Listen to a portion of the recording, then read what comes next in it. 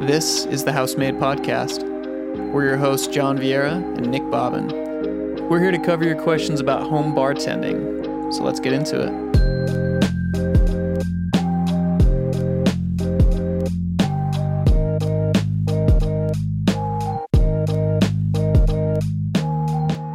Hey, welcome back, guys. Another episode of the Housemade Podcast.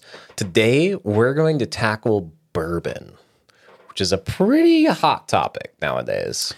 Bourbon's super popular, but there's a lot of confusion As to what it is. about, like exactly what it is or what does it mean to be bourbon, because there's so much whiskey out there, so much good whiskey, that it can be a little confusing. So let's dive in. Yeah, okay, so let's start there. So it's whiskey, which is, that's the confusing part, I think, is the actual category of whiskey itself. Yeah, whiskey is a vast umbrella. Yeah, so whiskey spans the entire globe, and it essentially is the likeness that the U.S. government defines it as spirits distilled from a fermented mash of grain at less than 50% alcohol by volume, having the taste, aroma, characteristics generally attributed to whiskey and bottled at not less than 40% alcohol by volume. So that literally means anything. So that is Scotch is a whiskey, right? Yep. Has to be made in Scotland. Has to be made in Scotland. Canadian whiskey. Yeah, which is Literally almost the no exclusively rules. blended, isn't it? Oh, yeah. Like the category is called Canadian blended, I believe. Mm-hmm. Maybe that's a hyphen, though. I don't know. Japanese whiskey. Japanese whiskey, which is very similar in a lot of ways to Scotch, but is technically different and does not come from Scotland. So you can't call it Scotch. Irish whiskey. Irish whiskey. Okay. And so And then you that, got American whiskey, right? But that brings us isn't- back to bourbon. Yeah. Because that's what it's called. It's called bourbon whiskey. But there's more than just bourbon. But that Okay, well, let's start with bourbon. Because let's start there. So it is the U.S. government defines bourbon whiskey as whiskey produced in the United States at not exceeding 80% alcohol by volume from a fermented mash of not less than 51% corn and stored at not more than 62% alcohol by volume in charred new oak containers. okay. That's literally what the law says. So that means We're talking corn. corn. Bourbon synonymous. Bourbon is corn. with corn. Yep. So, and it can be made anywhere. Yeah. So it can be made in Utah, it can be made in Colorado, it can be made in New York. That is probably the most common question regarding bourbon that I get asked is, does it need to be made in Kentucky? Technically, no. Technically, no. 95% of it, or at least Is. close to that, is coincidentally, but it does not have to be. Yep. Which is, so that's cool. But there's a lot of, as we were digging into what's what, there's a lot of other labels that you can start to slap onto this stuff. Yeah, which is super interesting. So we were talking about the mash bills, and we're not going to go into grave detail with this because we're talking about bourbon today. Yeah. However, most of you guys listening are aware that there's other types of whiskey, right? Rye is probably the other most notable one besides bourbon, but you've also got whiskey, American whiskey, specifically made from malted barley and primarily wheat. Mm-hmm. And all of these rules and everything that we just read from the TTB is exactly the same across the board for these categories, at least, except for instead of 51% or more corn in the mash bill for bourbon, when you talk about rye whiskey, it has to have 51% or more rye in the mash bill, so on and so forth. And there's a bunch of different styles, so that is the main difference. Just remember that as you go through, if something's labeled as a malted whiskey, they're talking about malted barley. Yeah. And I think to also touch on the mash bill, what a mash bill is the combination of grain that they're using to ferment before they even start distilling the product itself. So we're literally talking about the corn, wheat, rye, barley, whatever you throw into your fermentation vat and then let the yeast start eating it. That's what they call a mash bill. And that's a big part of your flavor profile, right? That's what everything. That's what makes these products different. Think about it like a marinade. So you're like, yeah, so I'm gonna make a tri-tip. Yeah. Well, what are you gonna marinate it in? Well, I like to do this, this, and this. And somebody else might say, well, that sounds pretty good, but I like to do this, this, and this. Yep. And so that's where all of these big differences in the flavors come from. Yeah. So it was just, the government stepped in to regulate what makes whiskey or bourbon, bourbon. And that's where you get the regulation on the mash bill. It is interesting to note, this is pretty self-explanatory to a lot of people that drink whiskey. But bourbon has to be made in the United States of America. It cannot be made outside of America. There's lots of fantastic whiskey. Yeah, because then it's called whiskey when you leave the U.S. There's plenty of great products that are made outside of America, but it has to be made in the United States to be considered bourbon. Yeah, so it's like, so bourbon is to America what tequila is to Mexico. Yeah. It's our national spirit. Yeah. If you could get your hands on some agave, you could make something in the U.S. that was very similar to tequila. But you couldn't call it tequila. Could not call it tequila. I don't even think you could call it mezcal. No, there's probably some kind of very strict guideline. Yeah, I don't even know what you would call that. Anyways, so there's more labels you can slap onto these bourbons as well. Oh, I think we didn't even touch on this. There's no age requirement for bourbon. Yeah, which I thought there was. Just the straight up like minimalist category of bourbon could be made anywhere in America. It has upper level distillation alcohol by volumes, and it has aging alcohol by volumes requirements, and it has bottling alcohol by volume requirements, but it doesn't actually have an aging requirement. So it has to touch the barrel. Has to touch a barrel, and it has to be a new barrel. So you'd have to age it for a certain point of time anyways, because you can't reuse the barrel. Yeah, so it's a waste at that point. It classifies that it has to be stored in this barrel. It doesn't say that you have to age it. There's no definitive time mark. And now this is the bigger umbrella. Remember, we're talking about bourbon whiskey. Bourbon whiskey. As you whittle that down, there actually does come the implication of age statements and stuff like that. So straight bourbon whiskey is where you start to introduce an age statement, and that is bourbon whiskey stored in charred new oak containers for 2 years or more. Okay. And it can still be called straight bourbon whiskey. It goes on to say it may include mixtures of 2 or more straight bourbon whiskeys, provided all of the whiskeys are produced in the same state. Okay. So it's a straight bourbon whiskey if everything from the same state. Only if it's a blend. Like if you're blending it. So like most of our core line products, right? That you think of, like the Buffalo Trace, the Maker's Mark, the Elijah Craig's, all those guys, their core products, they're small batches is usually what they label them as, but they're blended a bunch of different barrels together, but they can still call it straight bourbon whiskey because it's made in the same state, and all those barrels that they blended together are at least 2 years old. And we're blending all these whiskeys together to get a very even, consistent, uniform product from bottle to bottle. That way, when you go to the store 6 months, 8 months, 3 years, 5 years from now, the product stays the same. Exactly. And that was what we touched on in our tequila episode as well, is that to say that something's a blend can sometimes have this negative connotation to it, because you're thinking like, oh, what are you blending with it? It was like they're blending their own. Harder. It's better. Yeah, they're blending their own products. Yeah, because the Japanese were doing that too with their gin. Remember? That's why it's so killer. That was why blended Scotch came to be a thing as well, as people wanted consistency, because a lot of the Scotch back then was very hit or miss. And so somebody was like, look, this is madness. I need a consistent product. Yeah. Well, so that's like when you start talking about single barrels, right? Because you can buy these products. There's single barrel products that are regularly available on the shelf. One that comes to mind is the Four Roses, and it's not even crazily expensive. No. It's $40-ish for the bottle, I think, or something. Maybe 45. Yeah, something like that. Crazy. It's not crazy in the world of bourbon, because some of this stuff gets really up there. So when I was first getting into bourbon, that set me backwards, actually, from single barrels, because I liked their small batch so much. I was like, oh, I bet you I really like this. Is the next tier up. This is more expensive. Like, I'm going to treat myself and buy this. Well, it just happens that single barrel that I bought was garbage. So I had a very similar experience, and in my in my youth, I don't think I appreciated some of the things that I would now.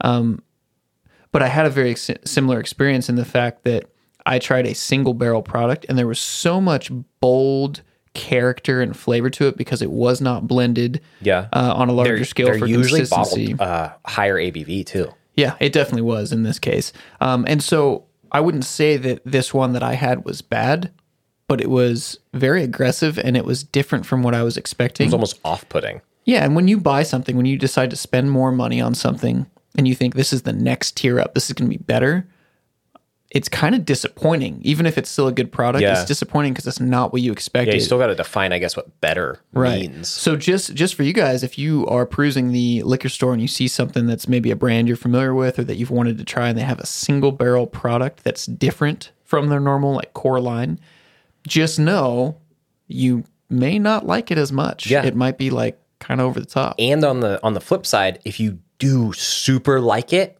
there's only 240 bottles of it. That particular barrel, chances are you won't get the same one again.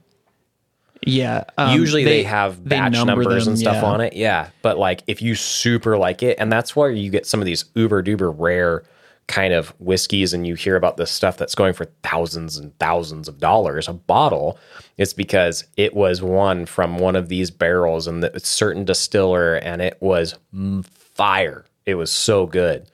But it's a limited quantity. It's a supply and demand. Isn't that what's so funny about like collecting? You find something that's so amazing you're willing to spend that price, but you can't drink it and enjoy it because you're collecting it because it's worth money. Yeah, because it's so... Yeah. I have a friend that collects comics, and that's his whole thing. Bummer, yeah, because he can't even read them. Yeah, he can't enjoy the comic. He can hold it and look at it. Yeah, in a like airtight case. Yeah. And I get it. I understand. It's just kind of strange to me. I guess I'm kind of one of those guys that's like, it's meant to be enjoyed, yeah. Yeah, if I get something, especially if I'm spending some serious coin on it, like I'm going to use that thing. Back in the day, like my guitars would always get just gnarly, jacked up, and everyone was like, oh man, why don't you take care of that? Like, why don't you do this and that? I'm like, it's a tool, man. I got it to I got it to thrash on, yeah. Okay, so straight bourbon whiskey, which brings us to the labels that most people see now on a bottle, right? They're called Kentucky Straight Bourbon Whiskeys. So you're literally talking about the specified state, Kentucky. Straight, meaning that it has to be aged at least 2 years and made in the same state, and they just literally define the state for you on the label. And then it is bourbon whiskey, which we touched on being corn and in new charred oak barrels. And so that's the label that everyone usually sees, I think. Yeah, and I think Buffalo Trace is a really good example. I know there's a million of them out there, but we're big fans of the Buffalo Trace distillery at Craft. And the reason why I say this is because when you look at their product label, this is what you see. There's not a whole bunch of extra writing. There's not a whole bunch of stuff going on. You see this bottle. You see this amber-colored liquid in it. You see this buffalo on the front of it. And under that, it literally has their logo. It says Buffalo Trace. And below that, it says Kentucky Straight Bourbon Whiskey. That's all that's on the front of it. Mm-hmm. So that's kind of cool. It's just a really good example of what that looks like in the wild. And then you're going to see other bottles like Blanton's. Blanton's is a cool bottle, kind of short and stubby. It's good bourbon, but it's got a ton of writing on it. If you look at that label, and it's like a tiny strip, too. Well, that's a single barrel product, too. Yeah, that one is single barrel. So they're not the same, but what I mean is like when you're looking at the vernacular on these labels and the descriptions, like some labels are a lot easier to tell what you're looking at than others. Okay, so then I also want to talk about bottled and bond, because this is a pretty good hack that I've found out. You don't have to spend a ton of money, but if you find like a bottom-ish shelf bottle and it says bottled and bond on it, chances are it's gonna be good. Yeah, well, because it's extremely consistent. Yeah, so the bottled and bond label came out of an act called the Bottle and Bond Act of 1897, which was one of our government's like first things to try and make whiskey consistent, or make bourbon. I don't even think it was called bourbon at that point in history. And so they laid out that it must be produced in one distilling season. And a distilling season is January to June or July to December. So it's either first 6 months or the last 6 months of the year. Which is why most of these bonded products are allocated as well, Yeah. because they only come out at a certain point in the year. Well, and they're aged longer. So it's one distilling season from one distillery produced by one distiller. So if it's a big distillery with multiple distillers, and then it has to be aged for not less than 4 years and then bottled at 50% alcohol by volume. Now, the whole time that it's aging for those 4 years, it has to be in a government bonded warehouse. So the distillery literally has to call up the feds and be like, hey, will you come put a lock on our door and monitor this warehouse? Yeah, I wonder whose job that is. Like, so back to what you said, because I feel like when we talk ABV, sometimes it just like flows in one ear and out the other. All bonded products are 100 proof. Yeah. 50% alcohol by volume. That's just where they have to be. So any product that you find on the shelf that is a bottle and bond product will not be anything other than 100 Proof. Which proof is just double the alcohol by volume.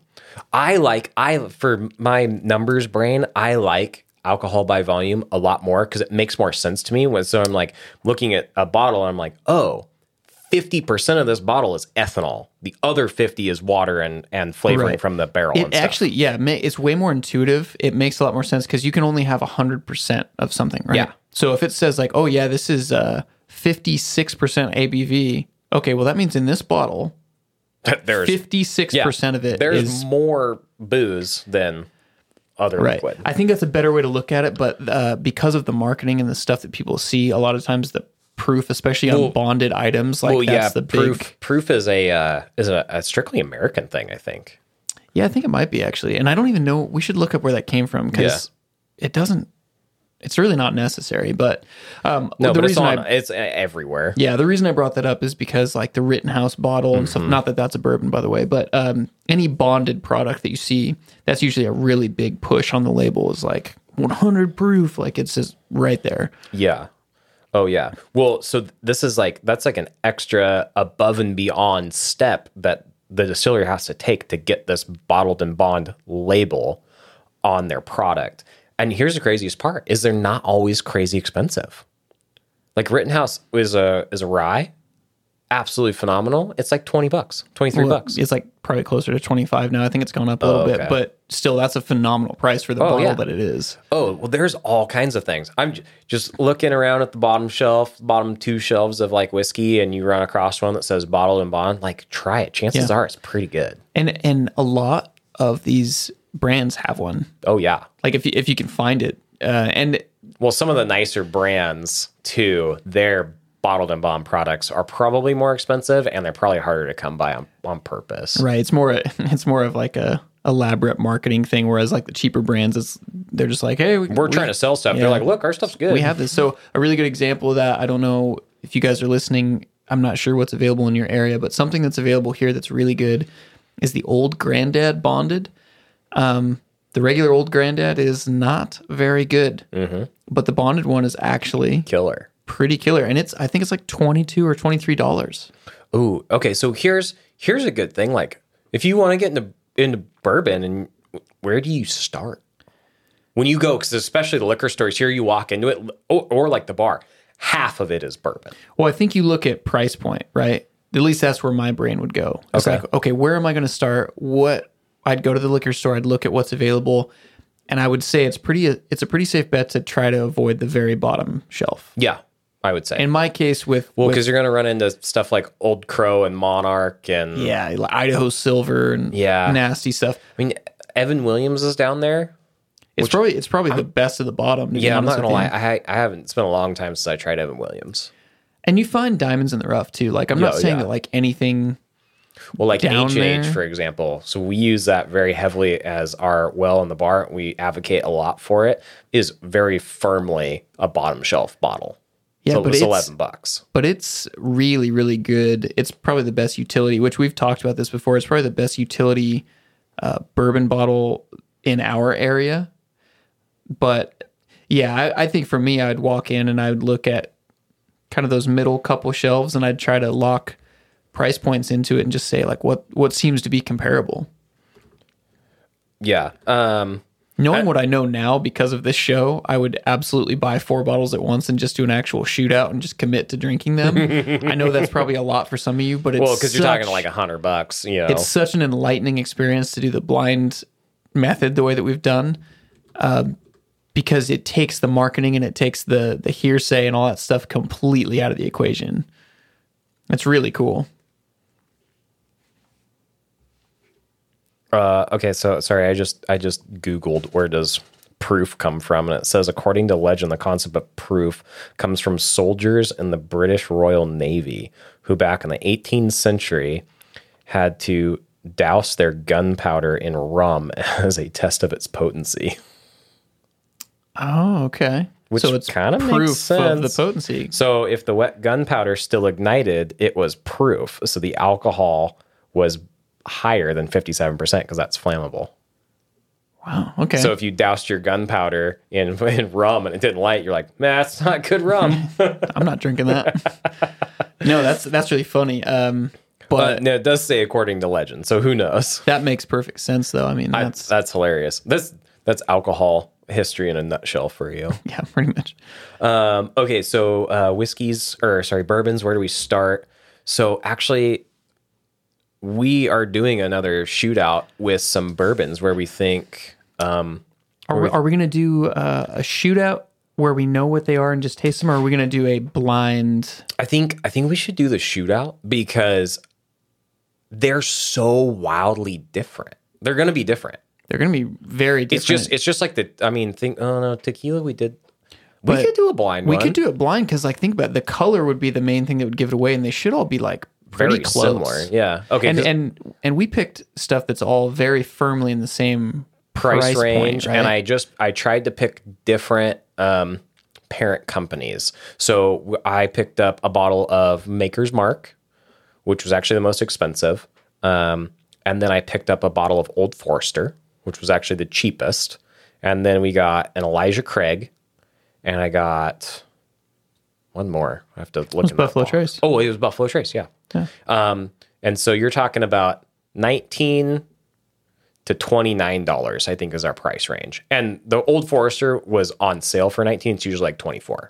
So then you're talking about a $5 price difference here. And I really think that. And I picked all Kentucky straight bourbon whiskeys. It's all the same labeling. Yeah, we should do it blind then because they're very comparable. Yeah. I think that $20 to $30 price range is going to be the sweet spot. Good spot to start. One of my favorite bourbons when I was very first getting into this whole thing was the Four Roses Small Batch. That is a good bottle. The Four Roses Yellow Label is their cheaper one. It is not nearly as good. Their small batch is phenomenal. It's a little expensive. It's like $33. And then their single barrel, as we already talked about, it was off-putting to me when I started. Yeah, and I actually did try that same bottle maybe like 6 years ago now, like before I cared as much, yep. and I wasn't a huge fan. Yeah. Join us next time. Let's do that. Is there anything else we need to cover in this one, you think? I don't think so. I did find this little tidbit that I'll mention that I just thought was really interesting. I was trying to figure out where the name bourbon came from.